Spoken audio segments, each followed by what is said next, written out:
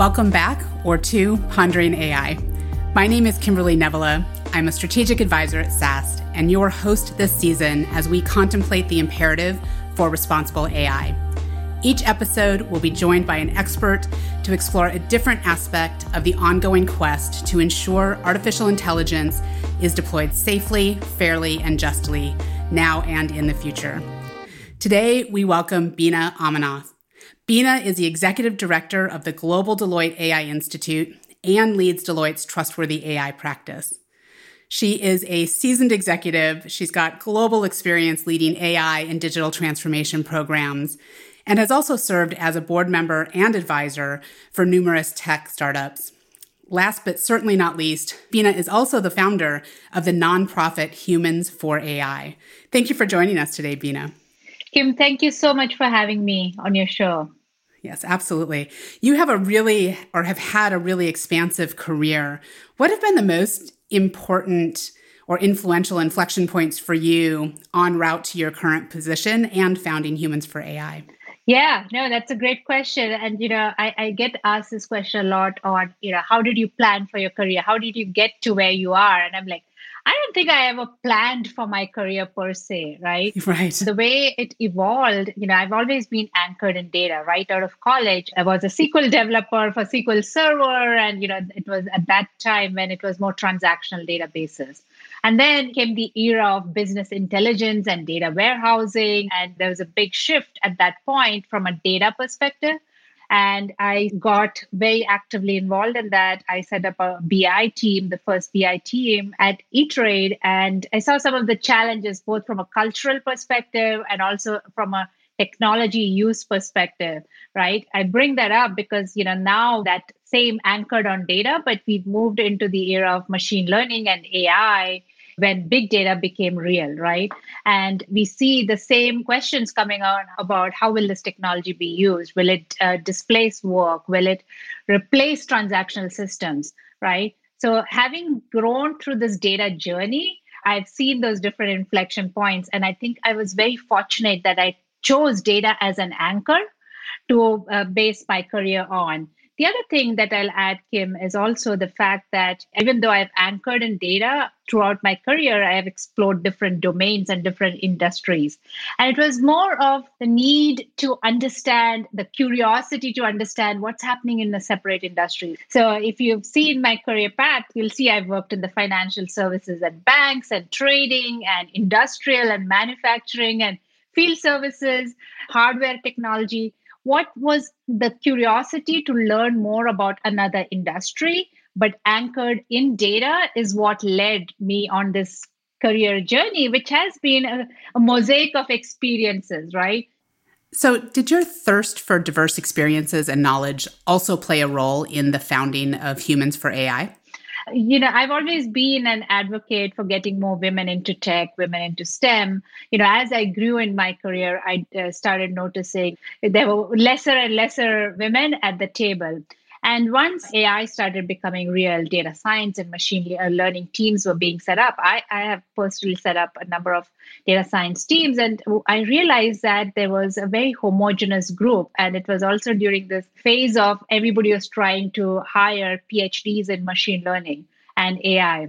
And what I realized is as you're building AI products or solutions, it's not just the data scientist skill set that you need. You need software engineers who understand AI. You still need product managers. You still need QA. You still need designers, right? You need all these skill sets.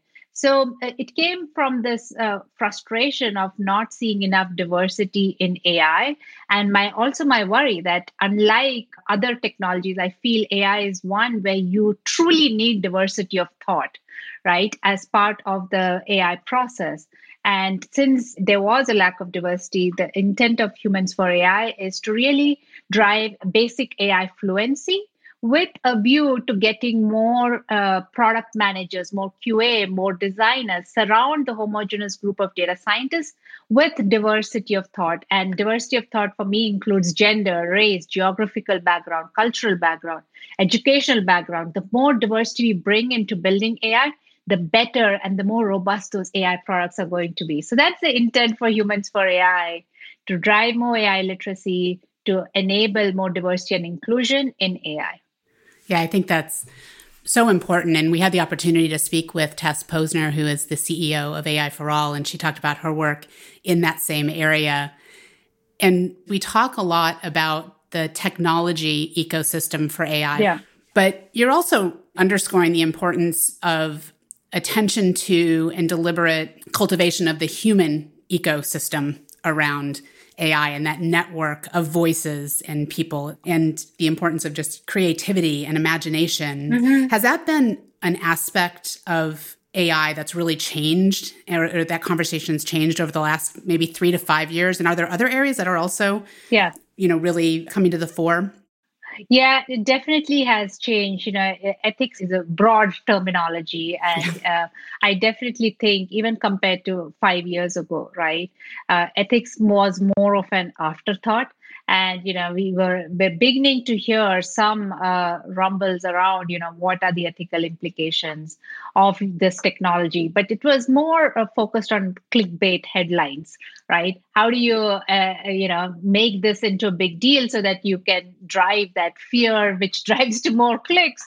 So it was more of that stage. But what I'm seeing that has evolved is ethics, and the different aspects of ethics is coming early and early in the conversation, as companies are beginning to look at using AI broadly across their organization, which makes me very happy, and I'm very optimistic about it. It also, drives the need for operationalizing AI ethics.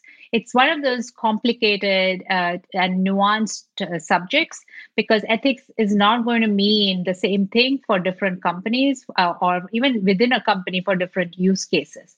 So being able to think about the nuances is super important. And I do think that those conversations are happening, which is driving more awareness, which will then drive to best practices and policies and regulations, which will really help us build those guardrails to help innovate faster with AI.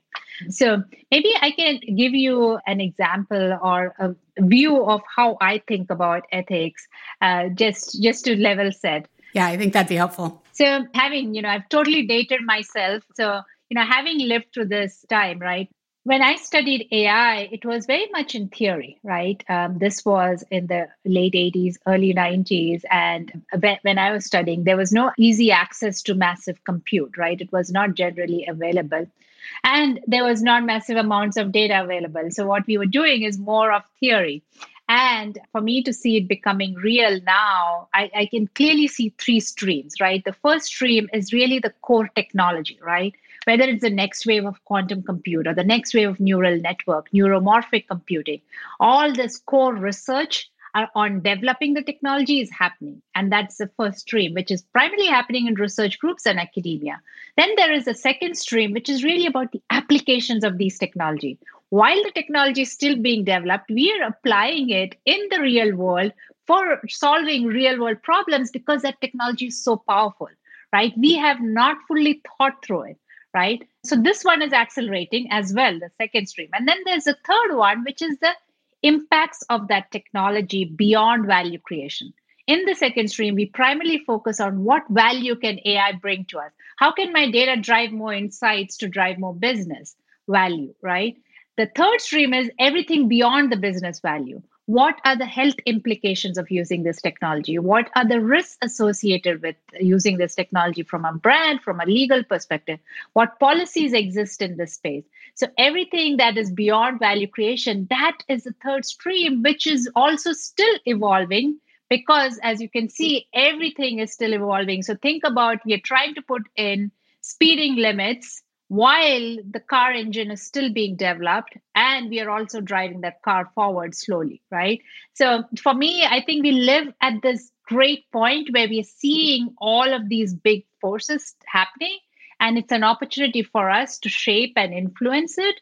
And tie it back to the diversity challenge, right? We've always had a problem around not having enough women in tech. But here we have an opportunity, right, to get more diversity into technology, because these new roles are getting created. So can we proactively train more diverse humans to take on these new jobs that AI is creating?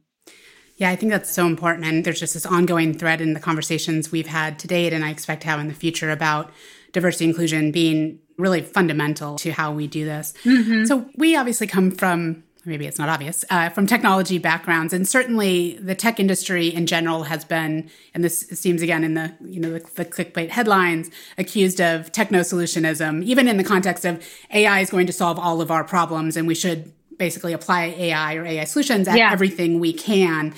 I wonder, are we in danger of being over-reliant on technology to inform us, identify, or correct for some of these issues? What's the right balance there? What's your perspective and experience?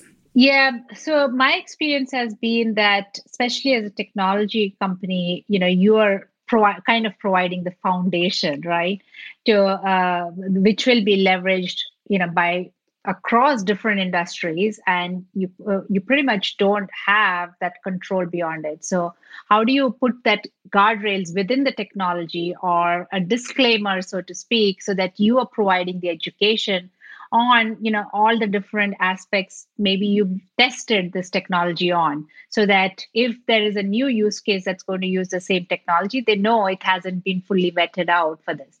I'll give you an example, Kim, to make it a little bit more real, right? So this one was working at a jet engine manufacturer, and we were looking at jet engine data so that we could proactively predict when an engine might fail, and then proactively send the service engineer to fix it so that there is no unplanned downtime and flight delays, right? Very simple value prop.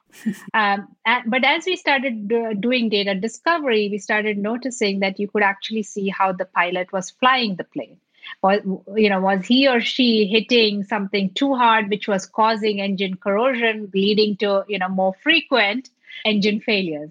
So we could actually see pilot behavior, which was not our original intent, and the company wanted to use that to actually impact that pilot's performance evaluation because he or she was not following the training, right? So when you go through this data discovery phase, you discover things which may not be what you were actually looking for, right? And to wrap this one up, we went to FAA, the Flight and Aviation Authority, to see, whether there were any guidelines, and obviously there was none. So, what ended up was we didn't share that data because looking at that data, that was not the original intent. But what the airline ended up doing was providing better training. They actually made it more gamified so that they improved their training to make this be better, as opposed to, so you respect the privacy, you respect, not sharing that level of data. But at the same time, there was real world impact, which hopefully drove better behavior. So thinking through it as the team goes through data discovery, as they find these nuances, at this point, as technologists, I think it's on all of us to think through the ways this could go wrong and proactively ask those questions, right? To make sure that you are putting in those guardrails. Yeah, I'm laughing to myself here because as you were talking, what was going through my head, and I both hope and don't hope anyone from my insurance company is listening. And I was thinking, this is why I don't do that sort of good driver widget in my car, because I'm an excellent driver, but they may not always agree. So this idea that, yes, you're going to save me some money, but you may also make some decisions or look at things in a way that I think just might be a little bit of an overreach or very, very invasive. Yeah. So variation on that theme that I think is interesting, and going back to something you said before, which is we have a lot of focus when we're having these discussions on bias and fairness, which are absolutely critical and should be front and center, but they don't always apply. But there are other ways in which these solutions could, it's not even necessarily go, evilly awry, but result in outcomes you didn't intend or undermine human agency. And there's this very simple example out there where we're using machine learning to try to optimize for inventory on a shelf. So it might be in a grocery store where things that haven't been selling, how long do you keep them? Do you discount them? Do you throw it out? Yeah.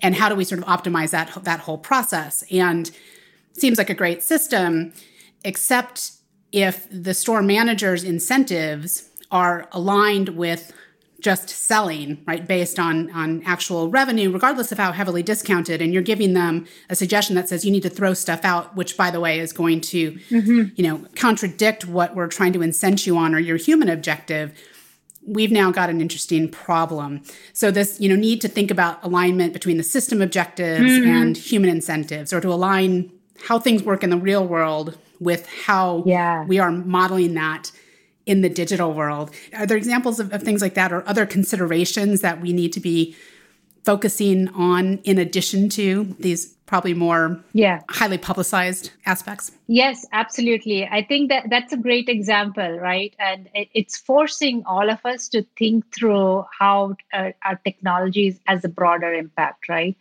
So going back to your insurance example, Kim, what struck me was that you are empowered, you are educated enough to realize that data might be misused. But there are millions of people in the world who use the same technology, but they just don't have that basic technology literacy to even ask that question, right?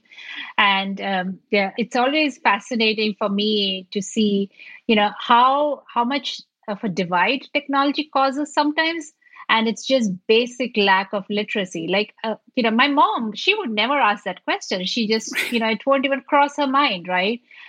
Because, or, for that matter, my teenagers, they would happily share all the data that they're asked for, because then, their music system is recommending the right songs for them, right? So, irrespective of, whether it's a music company or it is a insurance company, they have to think through of, how do you actually show the value and proactively put in the guardrails to say, hey, we're not going to share your data beyond this, right? This is the only purpose that we would be using this data for. So one of the principles that I have in there is privacy. And the question comes up, why do you have privacy in an AI ethics principle? The privacy just for data and its primary usage in the past, that has evolved. Right now, we use that same data to train models. And as you go through the data discovery, to my prior example, you're going to find correlations that you're not anticipated. So are you going to share that with your customer that we are going to use your, not only for this ranking, but we're going to use this data to, build out your digital twin and use it for marketing? So, I think one of the key aspects we need to think about from every dimension that we might have used in the past, from a data perspective, whether it's privacy or security or robustness, you have to apply the AI lens or any emerging technology that's coming up, right? Apply that AI lens to see how is AI now changing the dimensions of privacy. And how do we reevaluate our processes around it? How do we reevaluate our communication around it?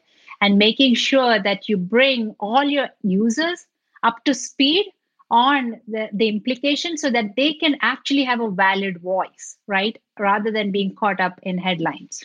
Yeah, and there's been this ongoing conversation about, as you really illustrated so well here, that in a lot of cases, we haven't thought about how we might put the data and information to use at the time we're asking people to gather that information. And so there's this very interesting loop or process we have to think about where justifiably just asking for these broad, we're going to use your data for anything we can think of sort of statements, I think are going to go, the way of the dinosaur, I hope. But there's this interesting conundrum. And the other thing that I've personally been pondering is, in the past, the data that we're talking about securing or keeping private is very discrete. It might be my shopping history and things like that. But with AI, the data that we have to think about keeping private is the data and the information that's derived from that. And that information is equally, if not more, interesting and telling, I think, from a personal perspective or even from a societal perspective. Today, I'm not sure that we think about not just the explicit, data pieces, but the insights that we're deriving as also requiring privacy and security. Yeah. Yeah, you're so right, Kim. And I'm smiling because, look, back in the early 2000s, we were using data, business intelligence and data warehouse. We were using data, discrete data, to do personalized marketing. We use data not only that potential leads or prospects gave on our own website, But we were able to buy external data sets, merge it together, and then build a better customer profile to do more personalized marketing, right? This was happening 20, 21 years ago, right? Uh, but what that has done now, that same process has now scaled to an extent that you can get all kinds of variety of data. That was more of the era of where you got very structured data sets, right? That you could merge. Now you can get all kinds of data about an individual, and how do you make sure that your clients, your customers are fully aware? They might be just giving you a name and address, but you're merging it with all these external data sets that is actually helping build a profile. So how do you actually educate your customers that this is all the ways it could actually drive the data usage? I think the companies of the future, the companies that will succeed and continue to earn trust of their customers, will be the ones who are more transparent, who educate their customers and who bring the customers along their journey and not do things in the background without fully informing the customer, right? Do you agree that that's where we are headed? I do. I think people are really oddly willing to share their information and have it used if they're told that it's being used and that you're operating in a transparent way. And I think that's even true if they said, we're not exactly sure exactly how we're going to use this, but we think it could be done in these ways and for this purpose. And so establishing that quid pro quo in a way that is good for your consumer or your user or those you serve, in addition to you. And I think that younger generations, while they are eye-openingly or eye-wateringly willing to have all their information out there, right? So sometimes I do wonder, to date myself, I learned to program in Fortran. So if, this idea that all the information about us that is used to sometimes wean people out of things. So we might look at, hey, your social life and the things that you said when you were young and maybe just less aware and or more uninhibited will, come to haunt you in the future when you look for a job. Maybe in the future, we're going to look for people who don't have those things and wonder if they're actually human, So there's the perspective of the way that we grew up and think about some of this information might be different. Mm-hmm. There's that old adage that change is the only constant. And I think AI systems really model that adage. No pun intended, or maybe pun intended. So how can organizations manage that and confront that sort of inherent uncertainty? And I think in 2018, you wrote this article, and I loved the premise of it, and it was titled Educating Against Good Intention. How has sort of awareness of the need progressed, and is our ability to execute against that keeping up? Yes, that's a great question because, I think we went from murmurs about ethics, 5-6 years ago to a lot of noise, right? Yeah. In this space because, the headlines still continue to get created. And then there is a lot of additional voices that are adding to the noise without really focusing on the solution, right?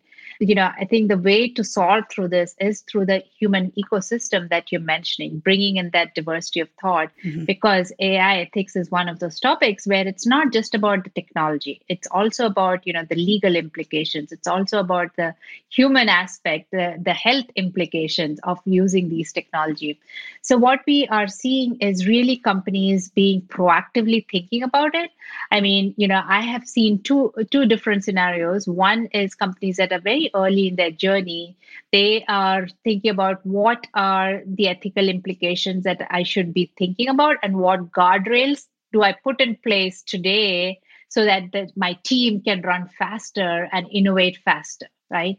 Now, they have the luxury because they're early in the journey. The companies that are later in the journey and have, been dabbling with AI or have AI solutions in their production systems are now really taking a step back and saying, how do we proactively think about ethical implications of the technology that we are using? Both technology that might have been built in-house, but technology that might have been brought, right? So we're seeing a lot of movement in terms of defining what are the ethical principles for my organization? What are the ethical principles for this project that we are working on? And how do we track it? How do we train our people? So, Kim, one aspect that I've seen that evolving is really there's nuanced discussions on how do you make it real. And from my experience, what has worked is it's beyond technology and just putting guardrails. You have to, train your entire workforce on what does technology ethics mean, so that the accountant in your finance department, if they're using an AI software, can still raise a flag if something is appearing to be a risk or is raising an ethical concern. So training and driving a cultural change, because as a technologist, I know we get really focused on the value creation that technology can drive.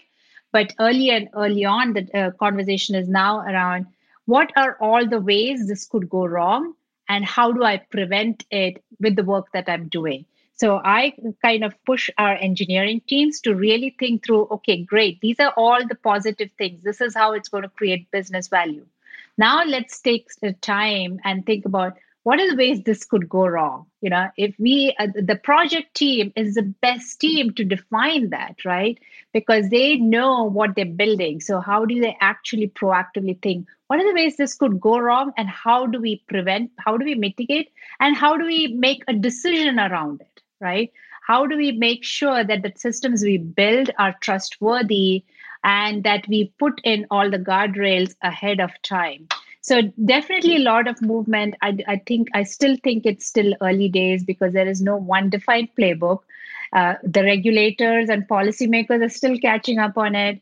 So, and then there is the academia and research groups that's continuously putting out new research in this space. So how do you connect it across all these dimensions and make it real in the enterprise? Those conversations are happening. And I think we will get through this. I'm very hopeful we will get through this, before we talk next, Kim. Well, that's good. I'm excited that we have the opportunity to talk again. So you mentioned organizations putting AI principles in place. And certainly there are a lot of frameworks out there in academia and public partnerships and profit and nonprofit organizations. Yeah. Is that the right first step for organizations? And then in terms of those guardrails you were talking about, are there actual practices or processes that people can start to put in place today to really translate that from principle to practice? Because I think it's fairly easy to some extent to agree to the principles, but how do we actually create the space and the safety, but also the rigor to stop and ask those questions or to do those checks along the way? Yeah, no, that's a great question. And speaking of frameworks, I have put out a framework as well called Trustworthy AI Framework. And if you think about it, it is very broad and all-encompassing. The challenge that I've seen in the past is really when we speak about ethics, it tends to go very quickly and very rapidly down the path of fairness and bias, which makes a lot of sense. And I think that is a real, ethical issue we need to deal with.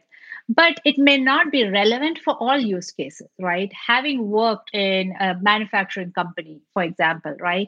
If I'm trying to predict when a machine might fail on the factory floor, fairness and bias don't play as much significance. In fact, there is no significance there as much as the robustness and the reliability, the security of the algorithm. So I think the frameworks are a good starting point to think through what is important, which part of this is important for how I'm using this technology within my company. So, that's what helps you define the principles, right? You agree upon it. So for a factory floor, it might be that they don't think fairness and bias is not important for predicting factory floor machine failure, but it is super important if you are a retailer. So defining those principles, having that conversation with key stakeholders is that first step. And once you agree on the principles, the next step is now how do you operationalize it, as you rightfully asked, right? And we look at it across the three dimensions of technology, process, and people. And people is really, empowering you. The stakeholders have agreed on the principle, but how do you communicate it to the entire workforce? Because even if they're not building AI solutions, they're probably using it. Right. So how do you create that space where you can raise a concern if you think a particular software that you're using is not, behaving in an ethical manner? How do you put in controls in place so that there is process checks that can be added?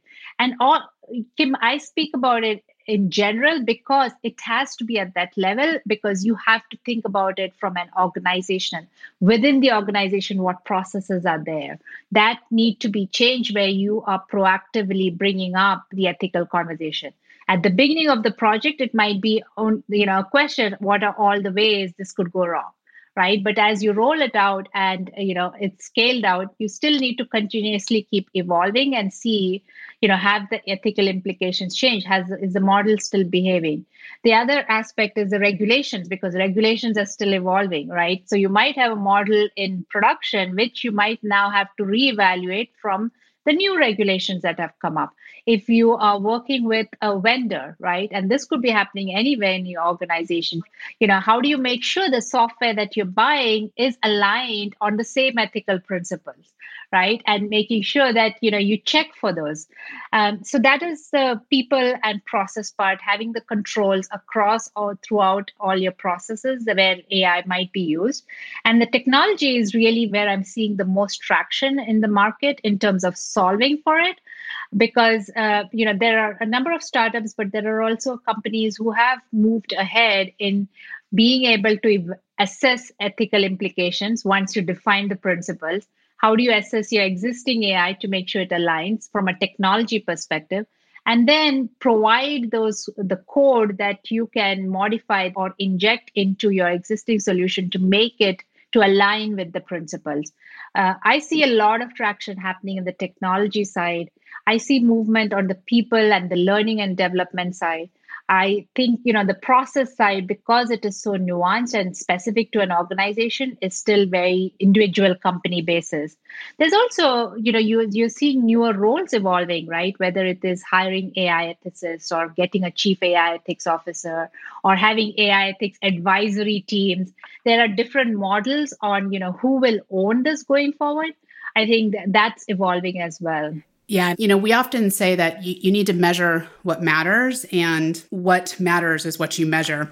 And you've recently been talking about the need to then think about incorporating things like sustainability and ethics as core business metrics, as things that how we value companies. Why is that important, and how does that integrate with the evolution of AI in your mind? So a couple of things. One is, I think for a very long time, we've measured companies based on pure numbers and metrics and balance sheets. And, but to your point, the younger generation that's coming up is digital native, right? My kids are fully aware of, all the ways they can use technology, and they may not be as worried about sharing their data, but they worry about the planet. They worry about climate change. They worry about sustainability. Our user demographics are changing, right? And I think for companies to thrive, they have to think about all these dimensions that's important for this changing user base. And we are going to see, whether it's ethics balance sheets or sustainability balance sheets, those metrics are going to evolve, and companies are going to get tracked and measured on that. Otherwise, you're going to see user base drop. We've already started seeing some examples of it. But I think the next generation of users is going to be more savvy.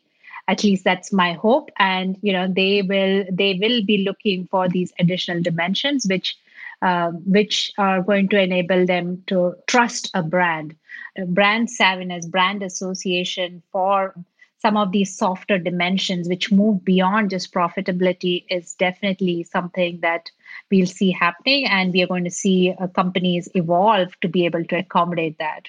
Yeah, that'll be an interesting evolution to watch. It's an important one, and just such a new thought in a lot of ways, although I think we've had things like ESG initiatives. I don't know that they've transcended to balance sheets and all of those things. So as we wrap up here, there's so many things that I've got going through my mind I could be asking and pursuing with you. What are you most excited about as we look to the immediate future in AI, either broadly or in relation to the ethical integration with AI?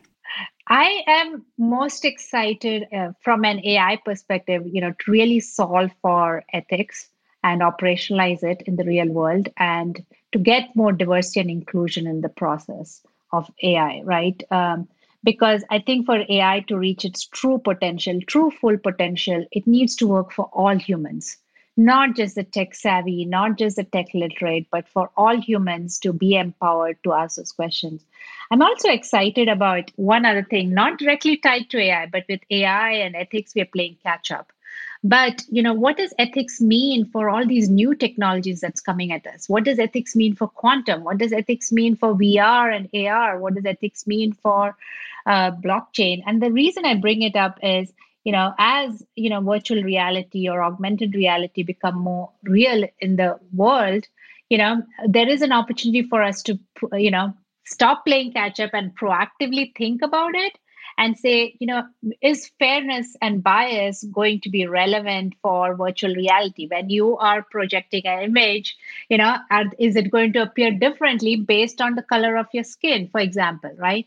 So I think, I'm very excited about for us to also think about the ethical implications of emerging technologies and for a change, be ahead of the game. We might have just found the topic of our next conversation. So this is a win-win all around. Beena, thank you so much for sharing your just diverse perspectives on the state of play in AI and ethics today. I've really enjoyed this chat. Kim, thank you so much for having me. I know, we could have a long conversation around this. I'm happy we started this. Absolutely. Thanks again. Next episode, we will be learning from Teemu Roos. Teemu is an accomplished academic, researcher, and applied AI practitioner whose team at the University of Helsinki develops new machine learning methods for areas from cancer epidemiology to digital humanities. His free Elements of AI course was rated as the world's best computer science MOOC, that's massive open online course, on Class Central. Make sure you don't miss him by subscribing now to Pondering AI.